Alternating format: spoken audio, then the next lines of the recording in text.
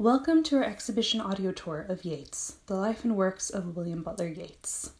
The National Library's collection of Yeats manuscripts is the largest collection of Yeats material in any one archive anywhere in the world, and this collection is at the heart of the exhibition. The Yeats collection was donated to the National Library by the Yeats family over many years. The collection comprises over 2,000 items and includes many important books and manuscripts, for example, drafts of poems, plays, and prose, as well as letters and diaries. Due to public health guidelines, this visit is of 30 minutes duration.